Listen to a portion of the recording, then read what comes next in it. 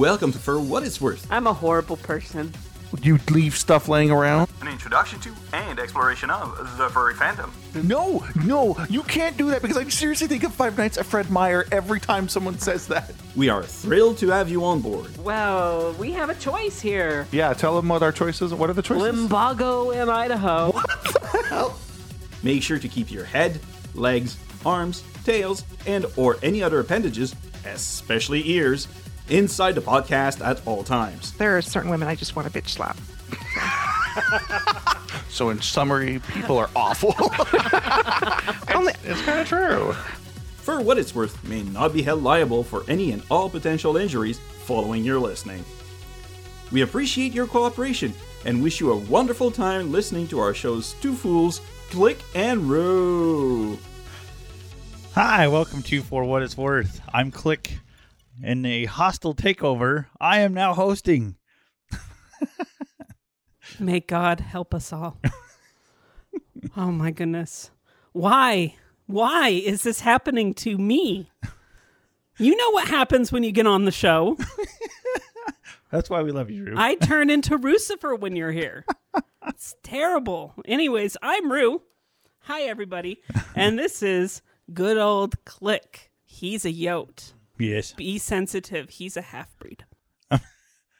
What? No, I'm not. Yeah, you are. You're a mule. Well, yeah. So that's a half-breed. That's the original hybrid, yes. Yeah, but then you're also a yote, right? Yeah. And what is a coyote? Pure? No, it's not. Yes, it is. Isn't a yote like a mix? No. Oh. Well, then I'm stupid. I learned stuff about nature today. I'll check that off of the list of things that Rue learned. No, coyotes are their own thing.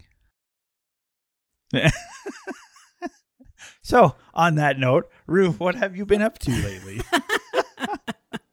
I have been having so much fun putting my friends in VR.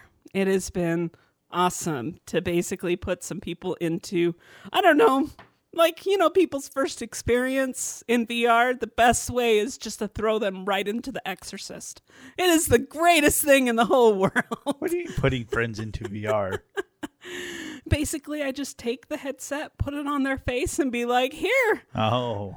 there, you're a detective." Here, try this out. And oh, there's a screaming demon baby that's coming at you. Use your crucifix. Use your crucifix. Hurry!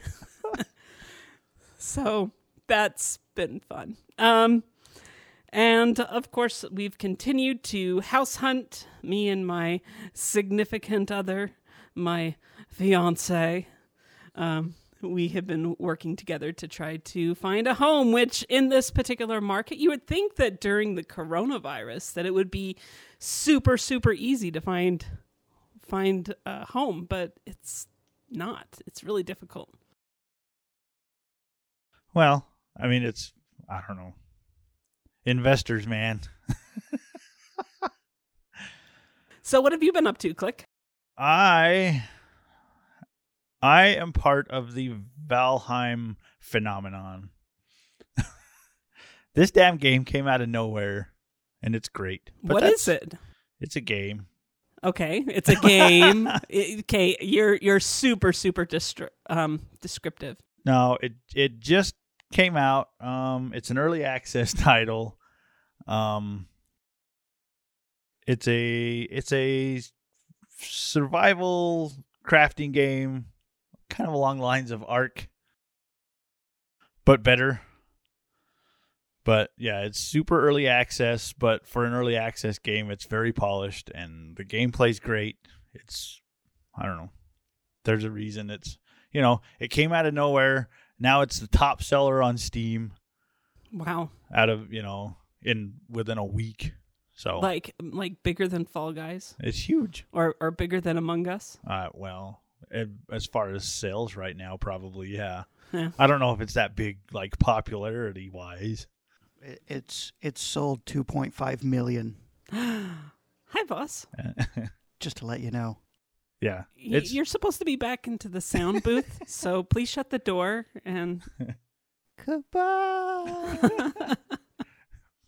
But yeah, so that's been consuming all of my non-work time. Anything else that you've been up to? No, that Okay. and work.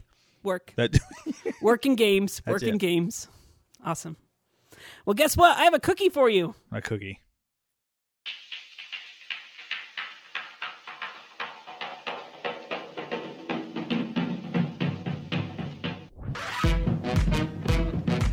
Will he reuse another one? Is he ready? Is he going to bed with pastries again? It's Ruse Cookie Time, not sponsored by Betty Crocker. All right, here's the cookie for today, you guys. Do something unusual tomorrow. In bed with a cookie. I don't get this particular fortune. Do something unusual tomorrow. So if you read this fortune again tomorrow, would you ever get to We just tomorrow? do something unusual every day. I guess. But shouldn't it just say do something unusual every day? Why would you wait till tomorrow? Because you don't read a fortune every day.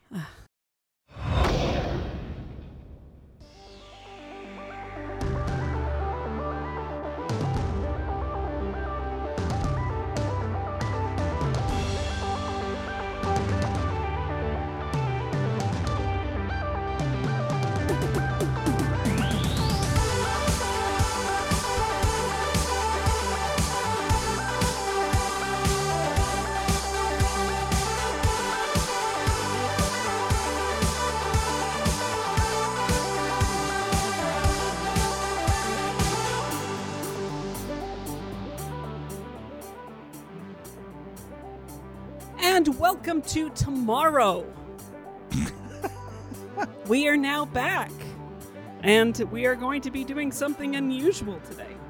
So, apparently from the fortune. So, if you didn't pause the episode and wait till tomorrow. You'll just never get to tomorrow. Anywho. Yeah, don't do that. So, who do we have on the show today? What are we doing? Why are we here? Why are we here? So our guest today is Nacho Husky. Hey guys. So, who are you? Just a purple and green dog on the internet, I suppose. How long have you been a furry? That's a good question. I think 6 or 7 years now. Maybe a little more. I actually got, I guess, involved in the fandom kind of later in life, and then jumped in with all four paws. I can relate to that. When was the last convention that you went to? And because of our particular topic that we're going to be discussing, when was your last virtual con, and when was your last in-person con? Yeah, so my last in-person con would have been FC, I guess FC 2020, and last virtual con was the virtual version of FC, which is a few weeks ago. Oh, nice. Yeah. So, what we're talking about today is we're going to be talking about virtual conventions, but not just virtual conventions. We're going to also dive in a little bit into just how to keep connected in the virtual space itself. Yeah. We're going to also talk a little bit about VR chat, but our main reason for bringing you here today is to talk about a virtual convention. So that brings us to our first question. Right. So, first off, I put it in our question stinger online, but leave it to furries, right? You have a tragedy like this whole pandemic thing, right? And you can't go out, you can't have conventions, you can't have meetups, you can't get together. So what do we do as furries? We figure out how to do this stuff virtually. I mean, talk about innovation. I mean, that quilting convention, I don't think that quilting convention's doing very well right now. Yeah, right. So, basically what I understand you've actually run a virtual con and obviously been to one as an attendee. So what is a virtual con? Yeah, I mean, a virtual con, I guess they take a few different forms. Some of them are kind of like a TV talk show, kind of a one to many, and others are more interactive. But it's typically a whole bunch of Zoom or other video conference technology and a bunch of virtual rooms, and you get together and meet different people and chat, attend panels and programming, that sort of thing. So I know that conventions normally have registration. Do you guys, is there normally a registration for a virtual con? Yeah, so typically there is. So we started out doing a con for the baby fur community. We were going to host an in-person convention, and then of course COVID came, and back in April, we did our first convention April 25th. We decided we would do it online, and it was me and a few friends, Panda and Keiko, and we kind of started brainstorming, like, what could you do well online, and how could we bring the con, the what physical cons were to the virtual space. So we kind of started making like a list of things that kind of make a con. So we figured, it's like seeing all of your friends, old friends, new friends, people you don't necessarily see very frequently. There's sort of that energy, right, where you're trying to do a million different things in a weekend, and there's that fear of missing out, and there's all these panels and events and things going on at once, and room parties. And then there's the hanging out just like in the lobby and just kind of randomly wandering the hotel and bumping into friends. And of course, dances and panels and programming. And we kind of took all that and said, well, how can we do the same online? And we ended up custom developing a software. But what we did is we linked about 10 Zoom rooms, each that hold about 500 people. And we linked them all together, and we tied it into an online schedule. And we did a whole bunch of panels with just, different content. So we got a whole bunch of people from our community that wanted to talk about different things, from, making cocktails to fursuiting to, you name it. And had them all give different talks simultaneously. And we made it so attendees could register for an online ticket. We had a vetting process and a few things in place there to make sure it was 18 plus and kind of keep everyone safe. But then with your virtual ticket, you could go and jump between the different rooms. And we also had a virtual hangout space where you could just kind of run into people and chat and, maybe have a cocktail or whatever else and meet new friends and all that sort of stuff. So in the end, we ended up having about 400, just over, I think we're about 420 participants, all on webcam from 15 countries around the world. And that's amazing. How, as far as the technical side of things, like what are the expenses behind that, or what servers did you have to use? Were there ever any crashes or technical difficulties that occurred? Because I would think that in running a virtual con, like, honestly, sometimes with the podcast, we could have one little thing that ends up happening and then you can't hear somebody, So it's good having friends that are in tech. I think there's a lot of furries in tech that I know. And Keiko and his team, they put about, for the first con, I think they had put about 300 hours of development work into it. Now they're up until about, about 1,000 hours. But the technology stack was kind of interesting. So for the first con, we had 9 simultaneous tracks plus 25 breakout rooms, all within Zoom. And our total cost to put that together was $106.79. And it was kind of cool because we ended up through ticket sales, we raised $4,500 from that. And we actually were able to use those funds to form our 501c3. and get our organization all set up and form our parent org. That's amazing. I mean, that would have taken so much work. Yeah, it was a lot of work, and it was we were really worried about safety and security. So what a lot of people do is they'll use something like Zoom, where you send out a link. But the problem with that is if you have the same shared link and you have one person accidentally sends it to the wrong place, or they share it with people they're not supposed to, or you have one troublemaker, suddenly you have to shut the entire convention down. So that's why we put together this technology. I think he's named it. So it's called the Recess platform now, that it links links Zoom to an online ticketing system, but it's token based. So it's everyone has individual links to get into the convention. They actually have about 12 individual links, so they get an individual schedule that takes them into the room. So if we have someone that causes trouble, with one click, we can just deactivate just that single person without disrupting the con. So we really didn't have any major glitches or technical problems. We also had an army of volunteers, like huge. It takes just as many volunteers to run a virtual event as it does a physical event, it seems. So we had a tech support channel that people could chat.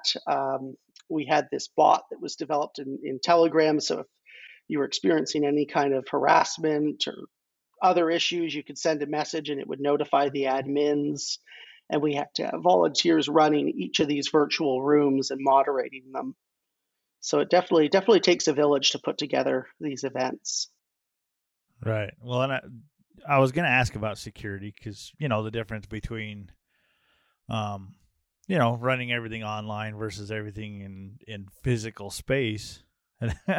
If only security was that easy in real life. Just one click and you're gone.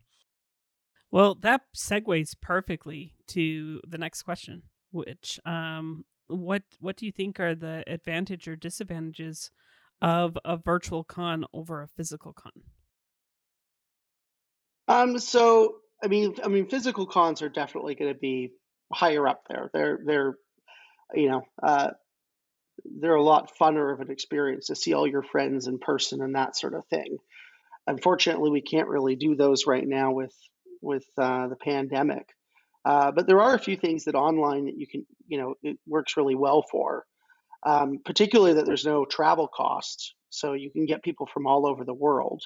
I think that was probably the most surprising thing, is we weren't expecting to have people from, 16, 17 countries from all over. We had people from Singapore, people from Europe, people from Japan. That was really, really cool. So that's one thing that virtual cons allow for is, no travel. The other thing is just artists. If you've ever gone and watched artists work at a con, it can be rather tough because you're all kind of crowding around a table, and I don't know. I guess it can be a little bit difficult to do. But in the virtual space, streaming the art works really, really well, because an artist can set up a webcam over top of where they're drawing, and essentially everyone gets a front row seat. Yeah. And then I guess panels, right? Anything where you're presenting a set of slides and talking and demoing and showing off, all of that stuff you can do really, really well. If you think of almost every con, at least I've gone to, there's always been projector issues and getting screens and rooms set up, and all of that is really, really easy to do virtually. Right. Well, that's actually a lot of stuff that I never really even thought about, because, to go to a con, your biggest expense is getting there and paying for a hotel room. So, that's a perfect example of, in a virtual con that's non-existent. So, that opens up the accessibility to, travel is a barrier that a lot of people can't, have to overcome. But, room space, I mean, you look at how rooms sell out in physical cons. It's a nightmare. Mm-hmm. You know, and I guess with a virtual con, that's something you don't really have to worry about. And the other thing I would ask is, you know, what was your first con experience like? My first con was Califer number 10. I don't even remember what year that was. But like, Wow. were you nervous? Were you excited? Well, it was, you know, it was funny because back then rooms didn't sell out in, 10 minutes. Of course I was nervous. I discovered the fandom in February-ish of that year. And Califer back then was in early June. So from February to June, I went from not knowing anything about furries to going to my first convention. Talk about Wow. talk about jumping in with all four paws. Yep. Man, you jumped into the deep end. Well, I had also built a fursuit by then. Oh, my wow. gosh. Because that's You're one like, of the if I'm going to things. do it, I'm going to do it right. Right. So, of course I was nervous. I had no idea what to expect. I got a room. Just was going to keep it to myself. Looking around online, discovered that, everybody shares rooms and it splits the cost and, all these benefits to it. And it was like, okay, well, I'll just open it up and see what happens, which is kind of crazy. But, got a couple of roommates and they ended up being pretty cool. It was a different experience. And, of course I was nervous, but, trying to get the hotel room without any experience all by myself and, the travel arrangements and figure all that stuff out was So that's kind of I that think was where the most virtual stressful. cons are really, really nice is for newcomers to the fandom. Like I think back to, my first con and I was like terrified. I was going to spend a ton of money on this hotel room and I was going to go see all these strangers. I had been to Right. Frolic a couple times, but I really didn't know what I was getting myself into. Didn't really know a ton of people. And so, I didn't go to cons for many number of years because it was like, it's a huge, barrier of entry. Whereas a virtual convention where the cost is minimal, there's no travel, is a great way to kind of, dip your toes into the water and see what it's like. I'm going to be devil's advocate. Here we go. Lucifer side. I still feel like there is that anxiety still present in a virtual convention. There have been times that, I'll be honest, I've been trying to get into VR chat myself, and I don't know what it is. It's like I am a furry for the very first time, even though that I've been furry for years. But going to this new environment, this new space, I mean, same with a virtual convention. It's a new environment, new space, and it's kind of a little bit, a little bit daunting, a little bit. Yeah, that's fair. much. That's fair. And I think, though, as time goes on, where, people do dive in more into virtual conventions and, kind of get used to what a virtual convention actually is, because it is still fairly new, I think that more people will want to participate in that. Right. Well, and that's, And I'm not saying that I'm not willing to participate. Well, It's right. just, No. yeah. But that's the beauty of a virtual con is it's still enough of a con experience that you get that kind of feeling. You know what I mean? You're still going to a con, you're still meeting new people, you're still doing new things. You just don't have the huge investment of paying for a huge plane ticket and a $1,000 hotel room. So I guess that brings me to the next question. Are virtual cons here to stay? Yeah, that's COVID-19 is over. Like we all get vaccinated. Physical cons are back in full force, happening every single weekend. Do you think that virtual cons are here to stay? Or do you feel, because I mean, like for yourself, you guys have put in a lot of time in setting up the network space, the, you know, everything that goes into a virtual con. Yeah. Are you guys going to just push that to the side and just focus on the physical? So in the case of Baby Fur Con, we want to do both. We'd like to do one virtual con per year and one physical con per year once we get back to normal. And the kind of reason being for that is we feel that there's a lot of people that, you know, they can't always afford the travel. So we think it's a great way to, you know, get everyone excited for the physical convention and give everyone a bit of that experience.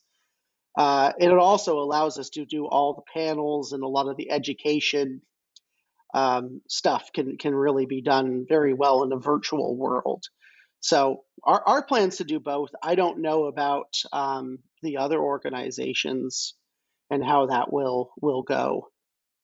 Because I wonder if with all this technology set up, like what I think would be amazing to be able to see at some point in time, like with all these bigger all these other conventions, your convention that you're working with, I think it would be great if there's a stream that's going on at the same exact time, you know, for people to be able to participate, whether being physically there or virtually. But I get the limitations. Usually when it comes to hotels, their Wi-Fi is terrible. Yeah. And so to pump out some sort of a stream, you almost have to have your own system. Yeah, it's doable. It's just expensive, right? If you look at traditional like tech conferences, right, like Dreamforce, and they rent out the Moscone Center and they talk about cloud-based software for business executive people. They stream it and all the rest of it, but they spend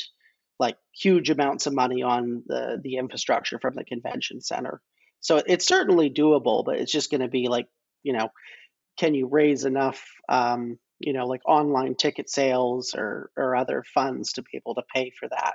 To be worth it. Well, and, you know, cons have done the streams, you know, FC streams the talent show they have for years. BLFC, and I think FC still does it. Usually they stream the dances. Yeah. You know, so streaming's been a thing with cons, but this has forced people to go more into the virtual actual con space, you know, panels and stuff like that. So, you know, I think you know, I think you're both right. We're going to have cons that do both because it, you know, it makes sense to do an actual physical con and a virtual con. But then, you know, some cons that are bigger might do a hybrid kind of thing. You know, virtual con space, virtual panels, you know, maybe have a panel with virtual participants. I'm not sure how that would work, but, you know, I think that's my thoughts on how things are going to go. Well, I think it's a great idea that what you're doing is you're basically setting up the virtual con to kind of pregame and advertise for, you know, your physical convention. That I've heard of BLFC does like a barbecue or something like that to get people geared up, but still it's like you have to be able to be in that area in order to be able to go and participate. Right. And so, you know, people that are, you know, don't live in that area, well, guess what? We're not going to be able to come and participate. Well, so. and Baby Fur Con's a little bit of a unique animal that it's a specific group within the furry fandom. So we're kind of pulling from a wider audience all over. Right. And that sort of thing. So it's less practical to do a barbecue because you're going to have people coming from all over the country and international countries. So doing an online, I think, for us before the physical cons, I think will always work out pretty well. And the other thing that's kind of cool is you get this very so we tried really hard to get everyone on webcam. That was our kind of big goal, was like we sent out a lot of onboarding kind of messages to let people know like, to get the most out of the con, we really want the participation, and we don't want this to be a webinar. So that, I think that kind of made a difference, and it was really interesting because people made up like their bedrooms and set up their spaces, and they would show up on camera with all their plushies and dressed up and outfits, and it was really, really unique because you got this kind of unique view into everyone's lives all over the country and all over the world. Right. Well, along those lines, we did get a great email. Buckle up, folks. This is going to take a bit. You can also skim if you need to. So this is from Mike Fulf, and he says, "Hello, for what it's worth. Long-time listener and seldom contributor, feeling guilty now. Shame! Shame! This topic has one I've been thinking about for a year now. Starting off with conventions, I have a very grim point of view here, and I'm convinced that while local furry meets will return once it's safe, most furry conventions will never return. This is due to venues disappearing, a lack of manpower, and higher barriers of entry in order to maintain health and safety. Many of the convention venues rely on major business conferences that will never come back due to increased cost and liability. Virtual meetings and summits are cheaper than business travel. As such, a lot of these venues are rendered as overbuilt, not unlike how shopping malls are seen today, and will likely be closed off and torn down in the coming years. The limited availability of venues will decrease potential to have fan conventions at an affordable level. If business conferences do return, it will likely require added precautions such as on-site testing with capped capacity, not unlike what theme parks are currently doing. Single-day convention passes bought on the spot are likely a thing of the past in order to maintain capacity via pre-registration only, in order to aid in ventilation and increase space. A lot of the remaining convention halls would have to be renovated to allow for open airflow. This again rises venue prices. Combined with testing and other health precautions, this raises the barrier of entry to conventions, which will limit attendance only to those who could afford to make the precautions and confirm that they'd be able to attend. Also, with concern of airflow, fursuit lounges, with how they rely on shared ventilation tubes and fans, are problematic and would require either a significant overhaul to be eliminated entirely. For a majority of furries who wish to just go meet and fursuit without much fuss, this will turn off a majority of those who used to attend. A majority of con staff are volunteers. This is an unpaid and largely thankless job, since the redeeming factors require one to truly be passionate behind making the con happen. Most volunteers likely won't return due to lack of personal resources due to the pandemic, job, and housing loss, and will likely be focused on bettering themselves if they haven't already moved a significant distance away from any convention. Furries will find a way. Yeah. Oh, sorry. Less volunteers means more strain on manpower. I've volunteered at conventions that have struggled with dedicated manpower, and it's tough. This will make it hard to enforce the new guidelines and diminish the quality, leading to even less attendance and thus less cons. Fewer cons. Meets may happen, but there are too many hurdles to jump that conventions, if they return, may likely end up as a glorified meetup weekend with a hotel stay. I just don't see what used to happen ever returning. On virtual side, I've yet to actually get into VR chat, even though I'm working on a virtual furry project that I want to put into that program. #MarflePark. I know I need to get into it eventually, as I feel that's the future. Thank you for taking the time to read this, and I look forward to your thoughts. Best, Mike Fulf. So, that's a lot to digest. You get first response. Honestly, it's nice to see somebody take a different stance to what, the sunshine and rainbows of everything's going to come back to normal. I'm the sunshine and rainbows. Right. Because honestly, I feel that way. I feel like that eventually things will get back to some sort of new normal. Will everything be the exact same? No, I think there's going to definitely be precautions, and it's never going to be 100% the same. But anywho, I'll let you finish your thought. I can't speak for European cons or Asian, any con other than a U.S. con. I've only been to a U.S. convention. But you also got to understand how this country works. Once this thing goes away, people are going to forget about it. It's terrible. It's a horrible thing, and we're all suffering through it right now. But it's the way humanity works is once this is over, everybody's going to forget about it. And you're right. We're going to go back to a new normal. It's kind of like September 11th. You remember that right. time? Exactly. You remember how airports were during that time? Like they were frisking old grannies and little children. Like well, it was. That's a great example because now we have, with flying, we have a new normal. Yep. You go through security, you take your shoes off, you take your belt off. You go through the scanner, you deal with it, you move on. That's the new normal. The old normal, I remember flying back then, and most of the time you just walk through security, and if you looked okay, you're fine.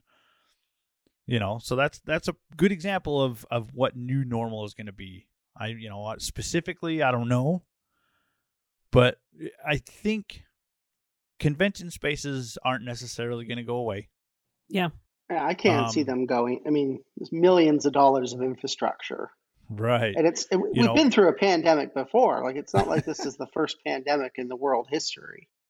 Exactly. Business travel will continue. Teleconferencing and stuff, it kind of goes along the same lines of what we're talking about. It will be a thing. It's still going to be huge. It saves companies money, but company conventions are still going to be a thing, car shows, other fandom conventions. So convention space isn't going to go away. What's the thing? Human needs haven't changed. Right. It may have to be retrofitted some to accompany, ventilation. That's a very good point. Ventilation is a huge thing in con spaces. But I don't think they're going away. I think that hand sanitizer, just a simple hand sanitizer outside of stores or outside of, like different places, I think that might stay. I think that might be an added expense that will be there for the rest of our life. Yeah. Just as an example. But maybe masks won't be there. Maybe they will. Maybe they'll still have them available at the door. I can't foresee the future. I'm not a fortune teller, but probably less. Probably see less people sharing drinks on the party floor. Right. Yeah. No, I agree. I think that people will be a little bit more. Hey, this is my drink. I'm not gonna. Yeah. There's gonna be a lot more precautions. But what's your response to that email? Yeah, email's a little dark. Ouch. Mike, no.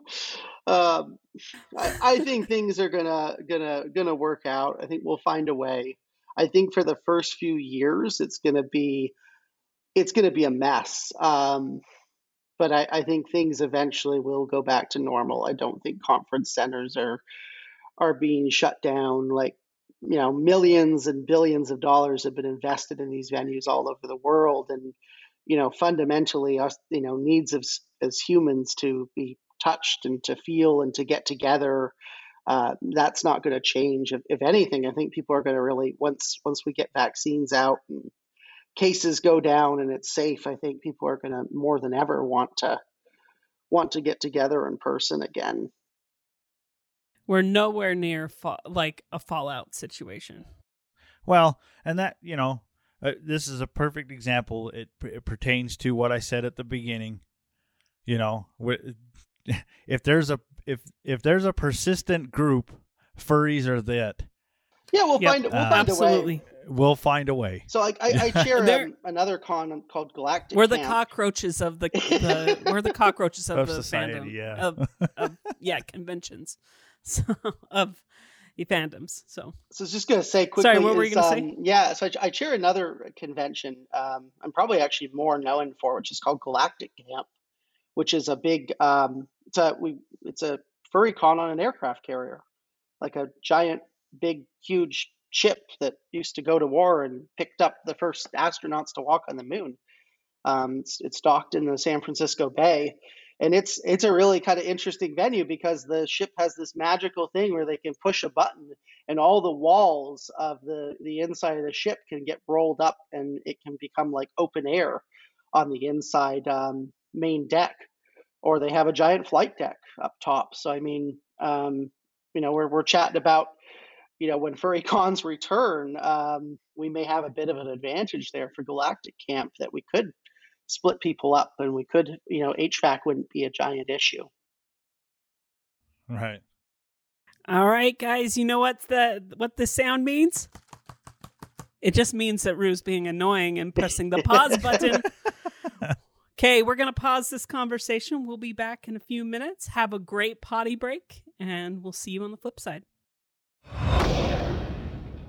Hailing frequencies open. Smokescale Aquatis here with another round of news for you. As of Tuesday, March 9th, here are your space headlines. First off, I need to issue a correction. In the previous episode, I called the autonomous helicopter carried by the Mars rover Perseverance by the name Integrity, and that's just plain wrong. That was my bad. It's actually being called Ingenuity, which is a much more fitting name if you ask me. Moving on, a number of launch companies are in talks discussing the current standing launch rules at Cape Canaveral, specifically the rules that have to do with weather delays. Currently, there are several rules in place that, if they're violated, it is either a delay of launch or an automatic scrub, depending on the mission and the rule violation. This plays havoc with trying to get something launched on time. So they're having a look back at those rules to see if they can't loosen some of them or play around with multiple launch windows to try and reduce those delays.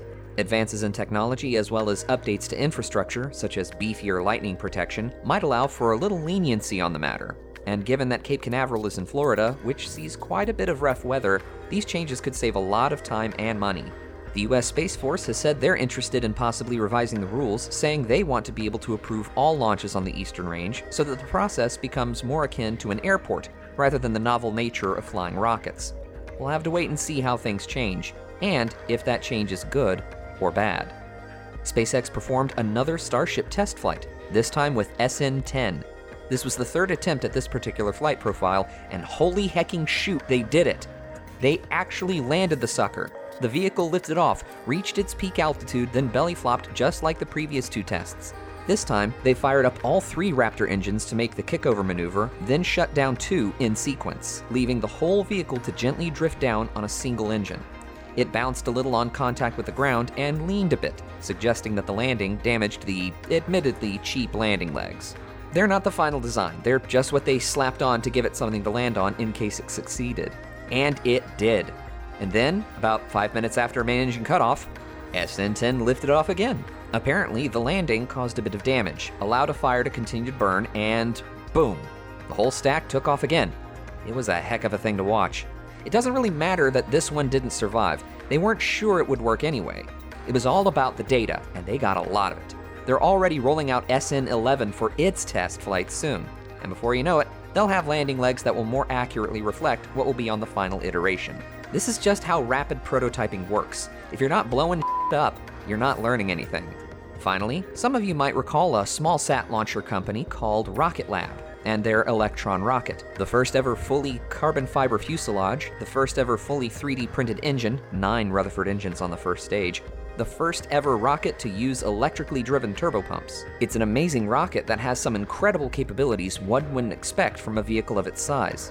Well, Rocket Lab has gone and surprised everyone with another "we said we would never do this, but we're doing it" announcement. They said they would never seek to reuse an Electron rocket. Then they started reusing them. They said they would never build a bigger rocket. Well, now they've announced Neutron.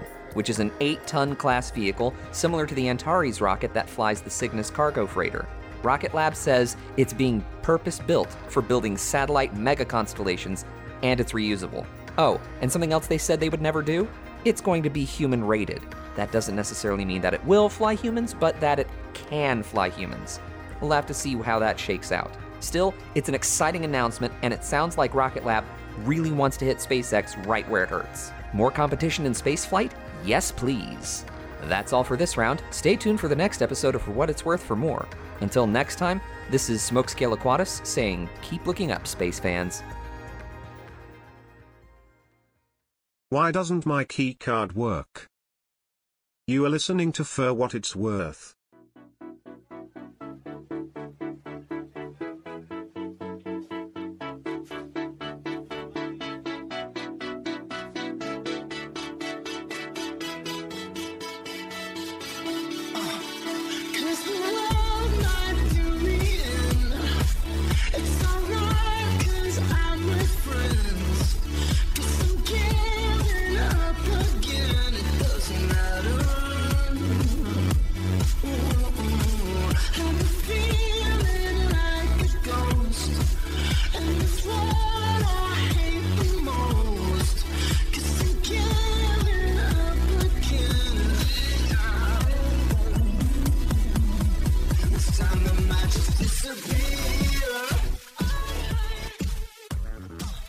Hi, and welcome back.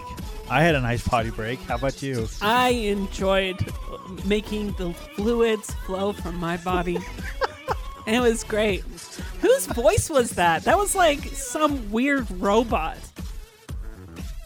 Did you hear that voice? It was very robotic. Man, I sure wish that we had idents. Click. What is an ident? Well, it's when you slam your head into something really, really hard and your eye makes a hole. Oh, wait, no, that's totally different. Let me tell you really what an ident is. That's not an ident. So we have this lovely thing that we have to say during the middle of our show because who is it? The FCC or something? I don't know. Some feds will come take Rue away. I don't know. So you have during the middle of a podcast, you have to say something like, and you're listening to For What It's Worth, or something like that. So an ident, what we're looking for is for people to email in a sound clip of them saying, hi, my name is Nacho Husky. And no, I'm kidding. My name is not Nacho Husky. My name is so-and-so, and I do this in the fandom, and you're listening to For What It's Worth, or something else. Or you could say, I just got engaged, or I don't know, something. Maybe, share your credit score or social security number. I don't know. Something like that. But anyways, that's how an ident goes. So please send those to cast@forwhatitsworth.com so that we don't have to listen to the fucking robot. Yeah, something like that.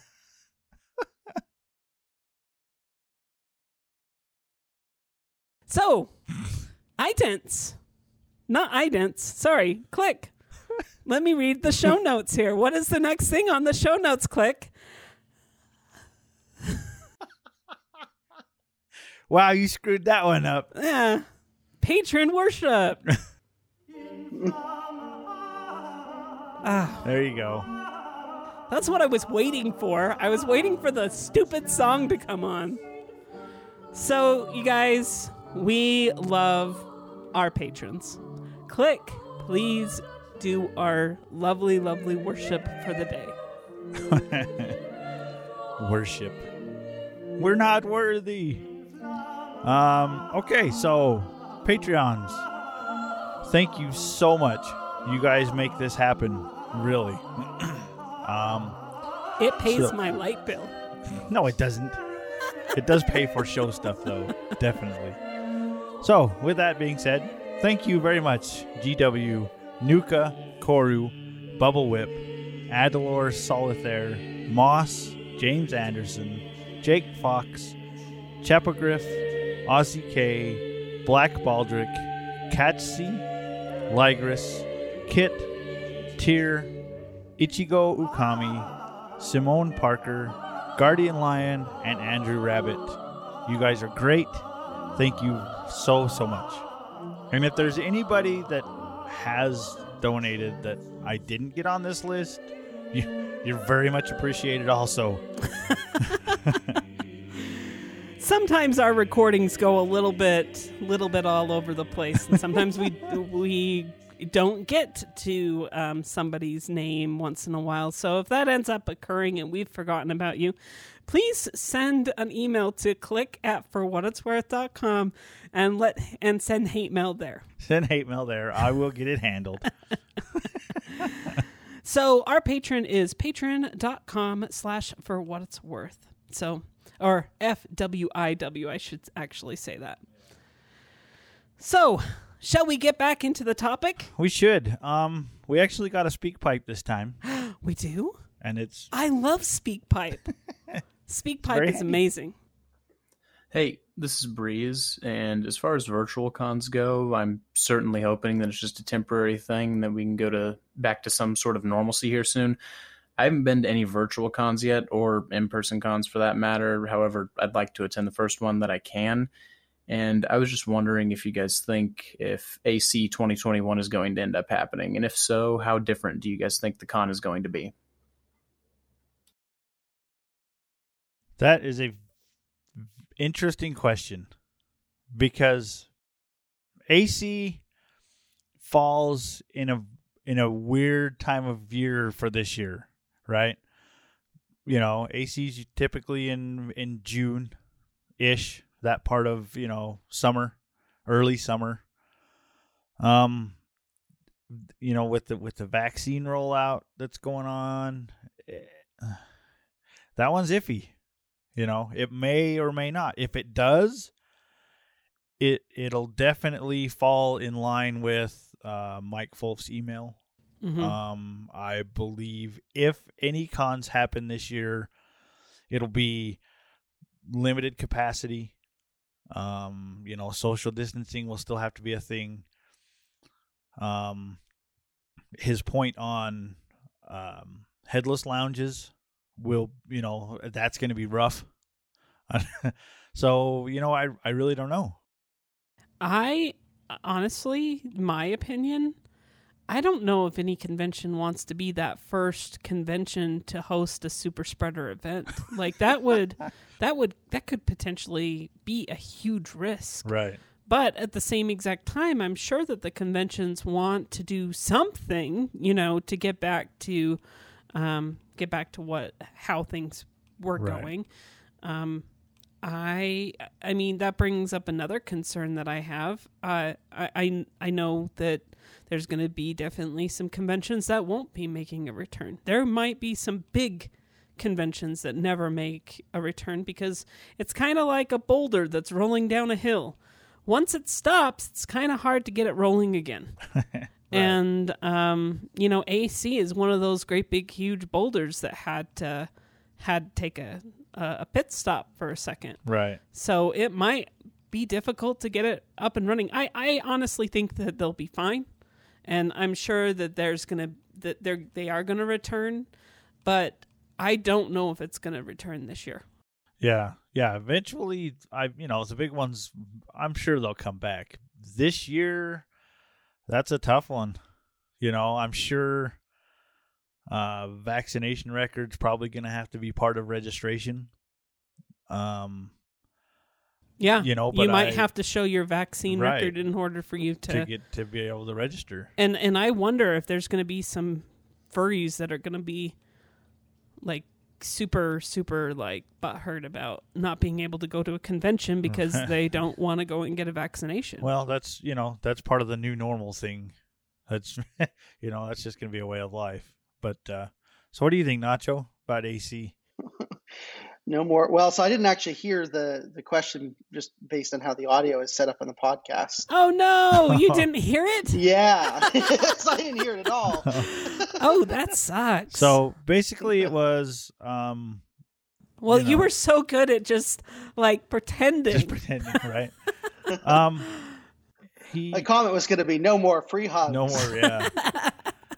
Well, he basically asked if we thought AC was coming back this year, and if it does, how is it going to be different? Oh yeah, I don't know. That it's yeah, again, it's timing, right? It's depends on so many factors with vaccinations. It depends on hotel contracts and like force majeure, how that gets defined. There's a lot of factors that go into that. I mean, AC is almost part of the city. Like, it is an actual it's a huge city thing that they all get together to do. And, like, I think that they've even made it like almost like a national holiday type thing over there. Well, yeah, not necessarily that, but you also have big hotels that are chain hotels, and so the policies typically get set across the country. Right. And that's going to be a big thing is can they get like liability insurance to cover, like is the Hyatt going to want a convention in their space at that time? So there's like that factoring in. There's local, city, and state. I'll have to kind of wait and see how it plays out. Yeah, that one's that's hard to predict. Even It kind of sounds bad to say, but I'm glad I'm not a con chair right now, because those decisions are hard, Yeah, it's really tough. I would never, ever want to have to make that decision where it's like, hey, do we potentially put furry lives at risk in order to be able to have this event happen? Right. Well, and, they do their best to mitigate having to make that kind of decision. But that's part of the decision-making process is, can we do this safely? Which is kind of where virtual cons came out of in the first place. Well, and maybe there's some kind of new hybrid solution where they do like the outdoor parade and they do some of the programming online, and, like furries are creative. Right. We have a really talented fandom. So maybe there's a way that they can come up with an event that'll work. What's that camping convention? I can't remember. Hightail. Which one? There's a few. Campfire Tales. Yeah, Campfire Tales. I think that we may see some more pop-ups of those outdoor conventions. Yeah. I could see that becoming a super popular thing, potentially. Yeah, oh, totally. Yeah, more outdoor stuff. Yeah, that's actually a good point. It definitely makes that more feasible. I mean, logistically, camping cons are kind of a pain, but if that's what you got to do something to get together safely, then that's definitely an option. So we kind of already answered this question, but what went through your mind to start up this convention? Like, what went through your mind to get involved with running a virtual convention? I mean, yeah, for me it was April, March. So those were like the early days of the pandemic. Before, like, now we're kind of used to life at home, but back then, like, oh my gosh, everyone was going crazy. And I was used to being a person who went out every single weekend and saw a million different people and went on all these adventures, to suddenly being stuck at home. I was just going nuts. And it was really just a need of like, okay, I need some kind of distraction. Let's try doing it online. Why not? Right. Well, this will give us something to do. Did you say? I mean, even in December, it was probably the highlight of my year. Just like personally, putting that together was a really, really nice distraction from having to, do Christmas in a new way. Yeah. Right. Well, necessity is the mother of invention. And that's really how it works. So, and we've touched on VR chat, virtual reality get-togethers. Obviously, VR isn't required for a virtual con, but is there a space for it? Do you see it being a thing in the future for virtual cons? Yes. Yeah, virtual reality is really neat. It's really cool technology. So I kind of got connected to it just at this last virtual FC. someone had recreated the physical convention center in VR, and it was really, really neat to see. And I ended up ordering an Oculus headset like shortly after seeing that and kind of trying it out. The VR is really interesting. The only problem with it is the barrier to entry. I think the Oculus is pretty low end from what I gather, and it was still like $300-400 to buy. Right. And it doesn't seem to do all the virtual worlds. Like you have to have a compatible PC, and so I think there's definitely a place for it, but it's I know like in regards to what we've done with Baby Fur Con, we've kind of shied away from it just because of that cost of entry. Whereas the technology platform we built that runs on top of Zoom, 25% of our participants, for example, just connected on mobile devices like phones and tablets, not even computers. It was pretty much any phone or computer built in the last 6 years you could connect to it. Right. So pretty much anyone can join. And that was a really big priority for us. But I think we're going to try to link and try to do something with VR. We just have to figure out that balance. Yeah. Well, that's, that makes sense. It's tough finding a balance because you're right. VR, it's extremely popular, but it is prohibitively expensive. Although, I don't know. It kind of, because you got the offset of, okay, well, I don't have to pay for a plane ticket or a hotel room now, Oh, yeah. No, it's true. And I think there are virtual like conventions that are done all on VR. Right. So what do you own as far as your virtual setup, Click? I actually need to update it. Well, not really. I mean, it works great. I have I think it's like a second generation Vive. I didn't get the Vive when it first came out. I got it shortly after. And it works fine. I love it. It's great. I've same as you. I've been on VR chat a few times. I don't have, the custom avatar and stuff like that. And that's kind of a whole different subject of, with VR blowing up the way it did and being a necessity that it is now. I've seen avatars, virtual avatars that go for the same price as an actual fursuit. Right. That's what I was going to say is virtual avatars it's kind of the same as fursuiting at this point of, how custom it is or how close to your character it is, or you're right.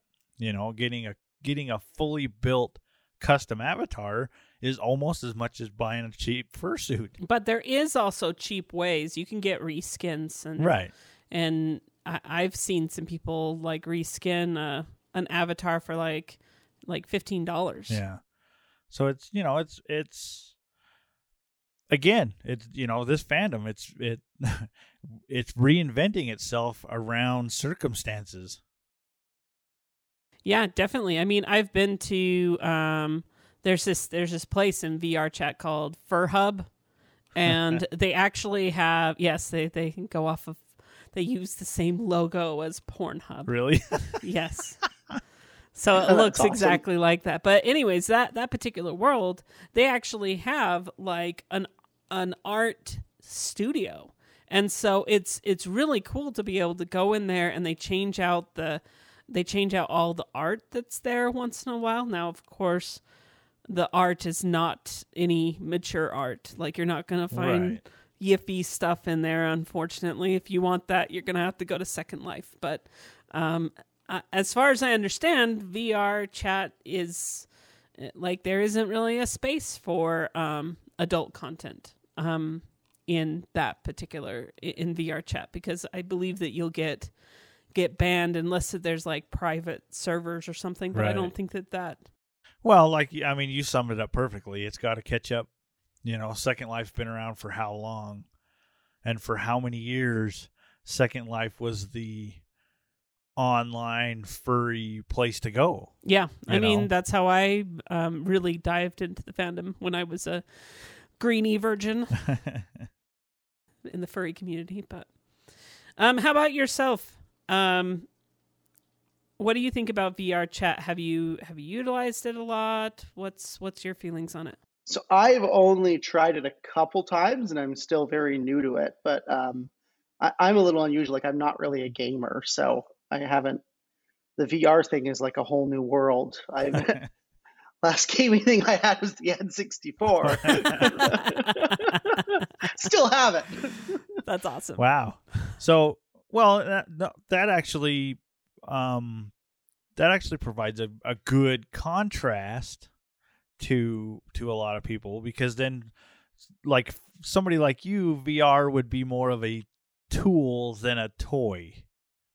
You know what I mean? You wouldn't actually get in there and start waving your hands around and playing Beat Saber. Right. Well, and he might.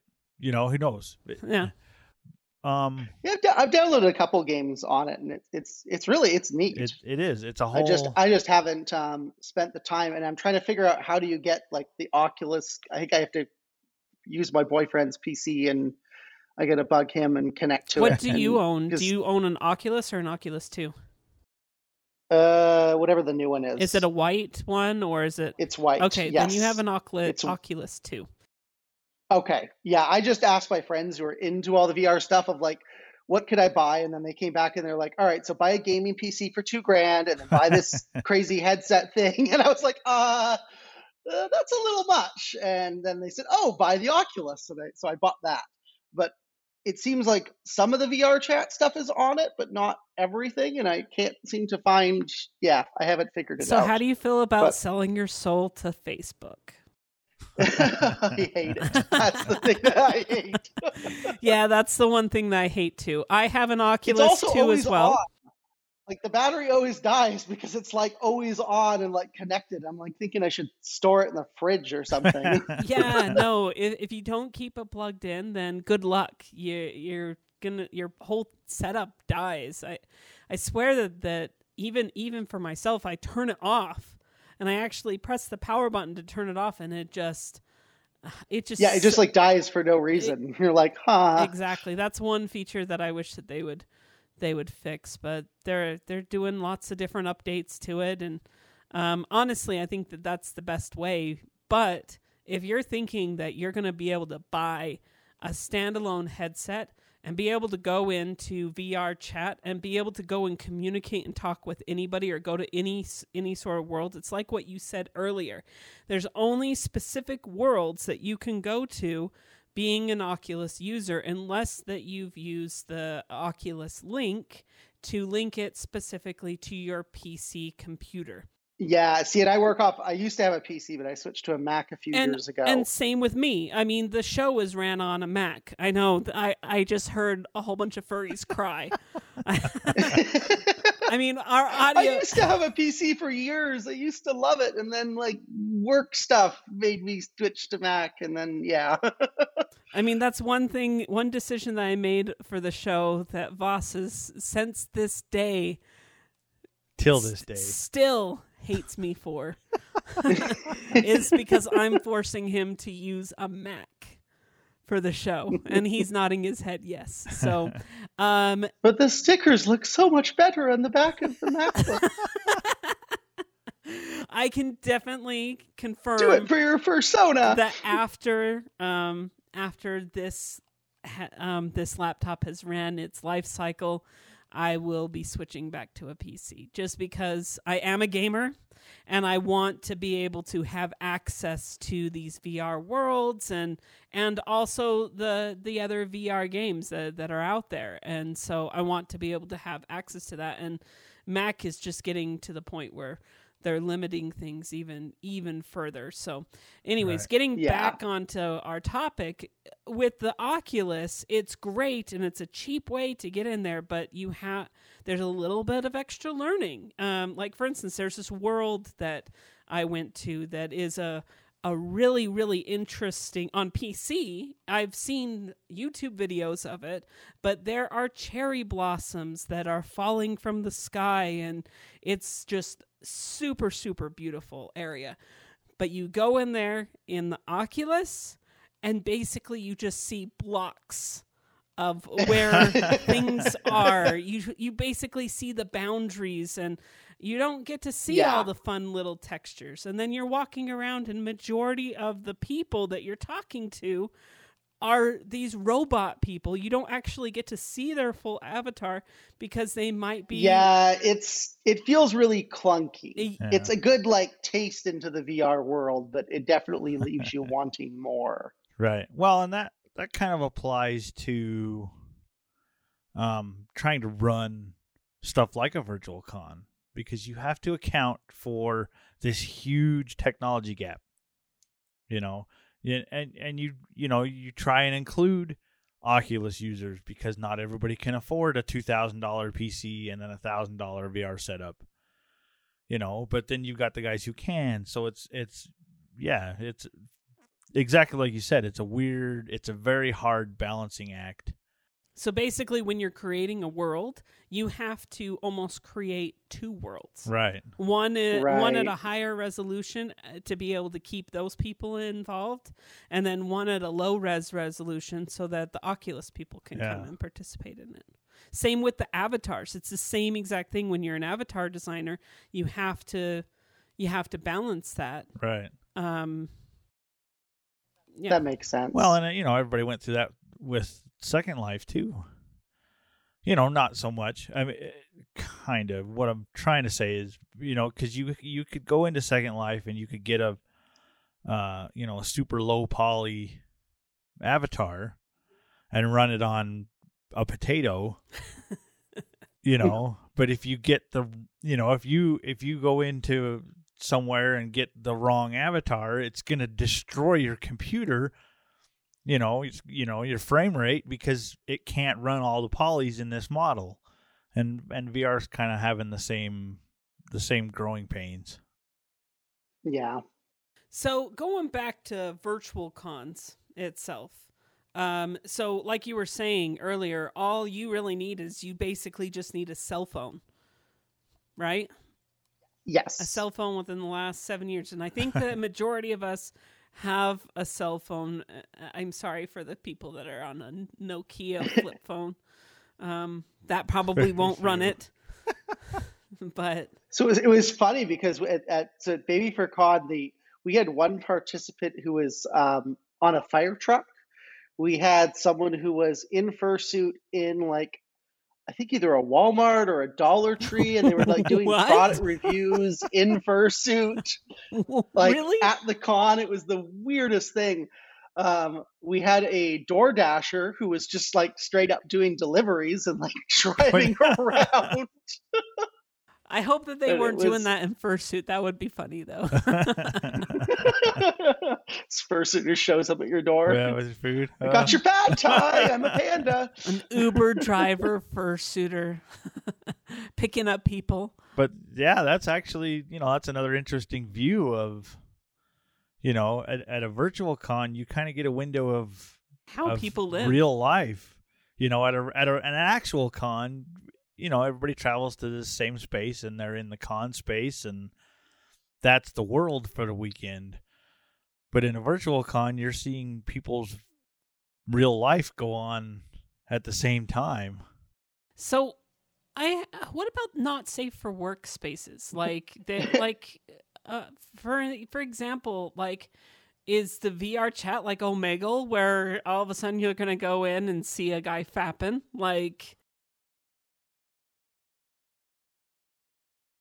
Yeah, I mean, I don't know about the virtual because I haven't done that. I don't know. Virtual chat I mean, not that I want that to happen. If you just go into a regular chat room and somebody's, I kind of will probably get somebody banned, right? Right. In our case of Baby Fair Con and how FC did it, they had a code of conduct and they were pretty strict, and they would have moderators that if they saw something they would turn off your video.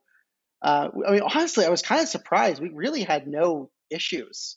Now we did vet people, so that was a pain in the butt. We got people to send in their driver's license information, but they would block off the sensitive info, or they would have to send us a con badge. We had a process in place because we just didn't want it to be just anyone. But in doing that, when the actual convention came, we really didn't have any problems of people misbehaving. I was kind of shocked.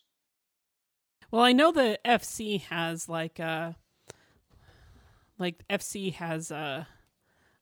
last year they did what was it? It was an adult furry space. Oh yeah. Well, yeah. I can't remember what they called it. Yeah, it was like Furry After Dark, the market or something. Exactly. That was cool. I really actually liked that. It was like they did a good job on that. So I guess asking you, do you feel like that there could be some sort of space, but yet to keep everybody still So the safe? problem is if you read the license agreement for Zoom, which is what our technology ran on, you can't do it on Zoom. Gotcha. Specifically. So to do that, you have to find a software provider that can do the video call stuff. You could host your own servers and do it, but yeah, you'd have to. There'd be some logistics in setting that up. Well, I don't know. You could almost you could do After Dark panels, but it would have to be like conventions do. Physical conventions do. Yeah. Technically, it's an After Dark panel. It can't be they don't show anything. Pornhub. There's no right. There's nothing. There's nothing on screen. Live on Pornhub. But the subject matter. The subject matter of the panel is adult. But it's just like any con space. You can't go into a panel room, and other than the gallery, but an actual panel, even though it's After Dark, it's just the subject material is After Dark. There's not really anything going on. Yeah. Hey, Voss. What? Hey, do you have anything in particular that you want to add about the subject? Nothing in particular. I think you guys have really covered most of it. Going through everything. Cons will come back. I don't think anything's going to change about that, and I'm very confident after everyone has their vaccinations and a month goes by, everyone's going to completely forget that Corona even ever happened in the first place, and it's just going to go back to what it is. Pretty much. Great comments. Great comments. Now get back into the sound booth. Oh. Well, I think that are we at final thoughts? Do we have anything else to? I think we have pretty much covered a lot of it. Pretty much everything. Except I did want to touch just real quick. I wanted to revisit the technology aspect of the virtual convention and kind of what went involved in it, and if there's a convention out there that is looking at doing a virtual convention, what they would need to look at as far as getting that set up. Yeah, so the software we wrote, we named it Recess. Keiko's the lead developer, and we're actually giving away the technology stack to anyone who wants to use it. And we're just asking basically in return for using it that you consider making a donation to our 501c3, which is going to help us fund Baby Fur Con when we do it in person, because we have to put together a ton of money for hotels and all of that fun stuff and all of the logistics of booking things and maybe canceling things, and I don't know how that'll all play out, but it's definitely going to be a challenge to put together the event. So we could use every dollar we could get, and so yeah, if we can help others, we actually did for Further Confusion. They used our technology to run that con, and they made a donation to our convention, which was awesome. So who would they need to contact? Yeah, if you go, so our parent organization is called Partnership for Artists and Creative Individuals. The website is thinkpassy.org, PACI, thinkpassy.org, and I'm sure we can put a link in the show notes. That would be awesome. Yeah. So we are now at final thoughts. I'm going to go ahead and have Click start with final thoughts. Oh, gee, thanks, host. You're welcome. Oh, wait. I'll go first anyway. You're the main host. Go ahead. You tell me. Be like, hey, Rue, final thoughts. Yeah. I'll just do it. Fine. So, yeah, I think we pretty much touched on most of it. I don't think we really left anything out. I think virtual cons are, they're great. They're a great step forward. They're introducing technology that we didn't have. They're introducing techniques and ways to have gatherings that we didn't have. I don't think virtual cons are going to go away completely, but I don't think they're going to completely replace physical cons either at this point. I think we're going to move into a happy medium place where both exist, and like we discussed, there's definitely benefits to both.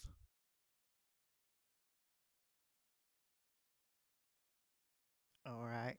And I guess I'm coming out of my sound booth. Well, for my final thoughts, I think that the Backstreet Boys reunion tour isn't going to last forever. It will go away. They'll finally stop touring and go away just like they did before. And you'll all get to hug your fursuiters soon enough. And more cons will come back. Econs will stick around for a while, but honestly, to me, I believe that there's going to be mostly econs, then a middle ground, and then eventually they're going to fade away, and it's just going to become the next VR chat kind of style thing. That makes sense.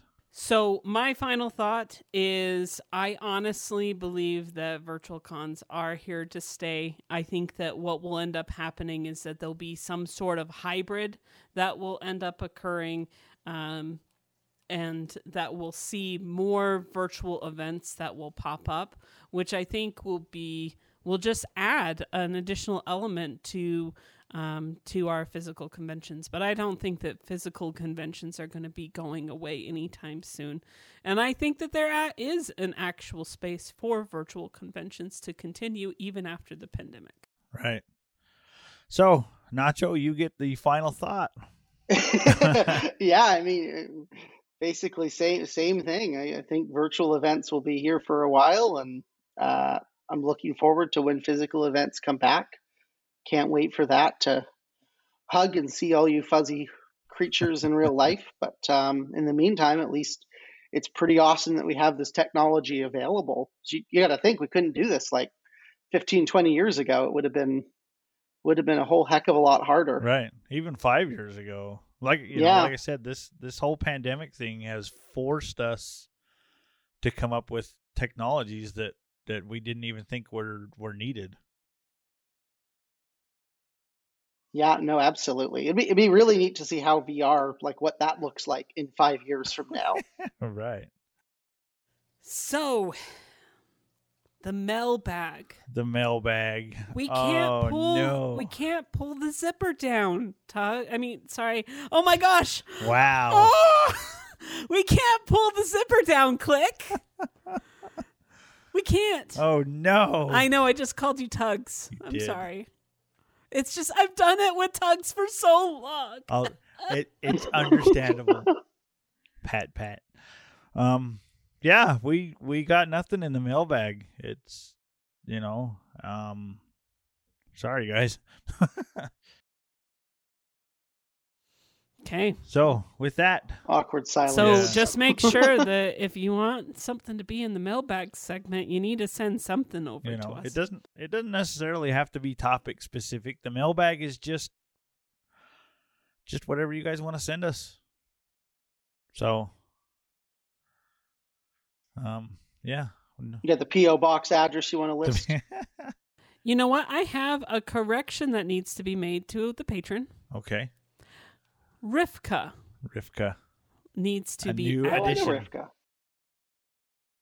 Great. Well, like I said, if I missed anybody, you're appreciated. Thank you, Rivka. You're everything you guys give for Patreon goes directly to the show. All it does is buys equipment and helps us keep doing this. You know what, guys? Thank you once again for coming out. Voss, thank you for coming out of the studio, studio booth once in a blue moon. I know that I put you on the spot quite often, but I know that you put in so many hours of editing. There's a lot of things that that I don't feel like that you get enough thanks on the show. So for that, you get a single clap.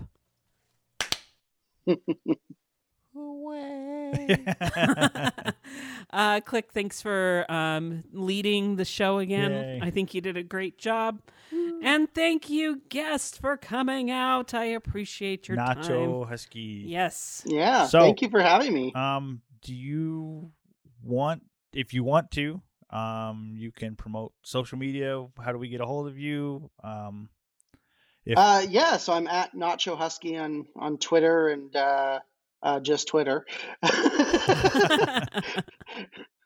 Just Twitter, no Facebook. Yes. You mean you don't want people coming to your Facebook account and following you there and sending you likes? I mean, you could. I log in like twice a year. I put the Oculus on. I'm sure it's going to come up and remind me. Right. Great. Well, with that, we have housekeeping. Housekeeping.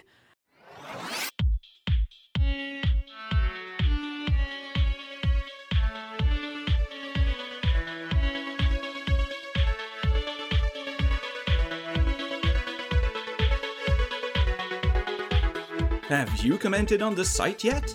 It's time to be reminded in housekeeping.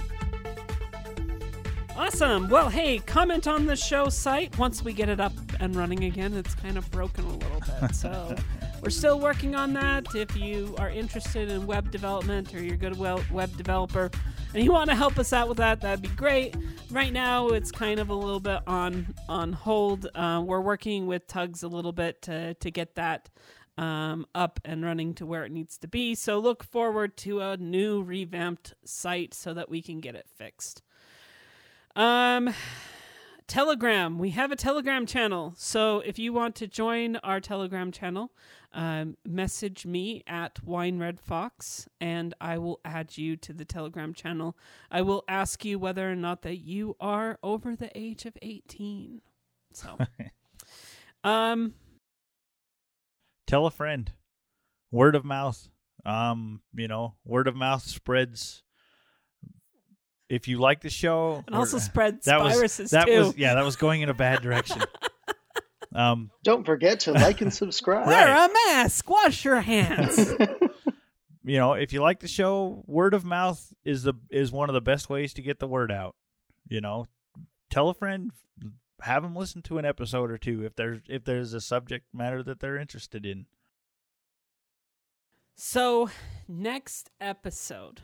I am excited about this episode, and I really hope that we get some pretty amazing emails about this one.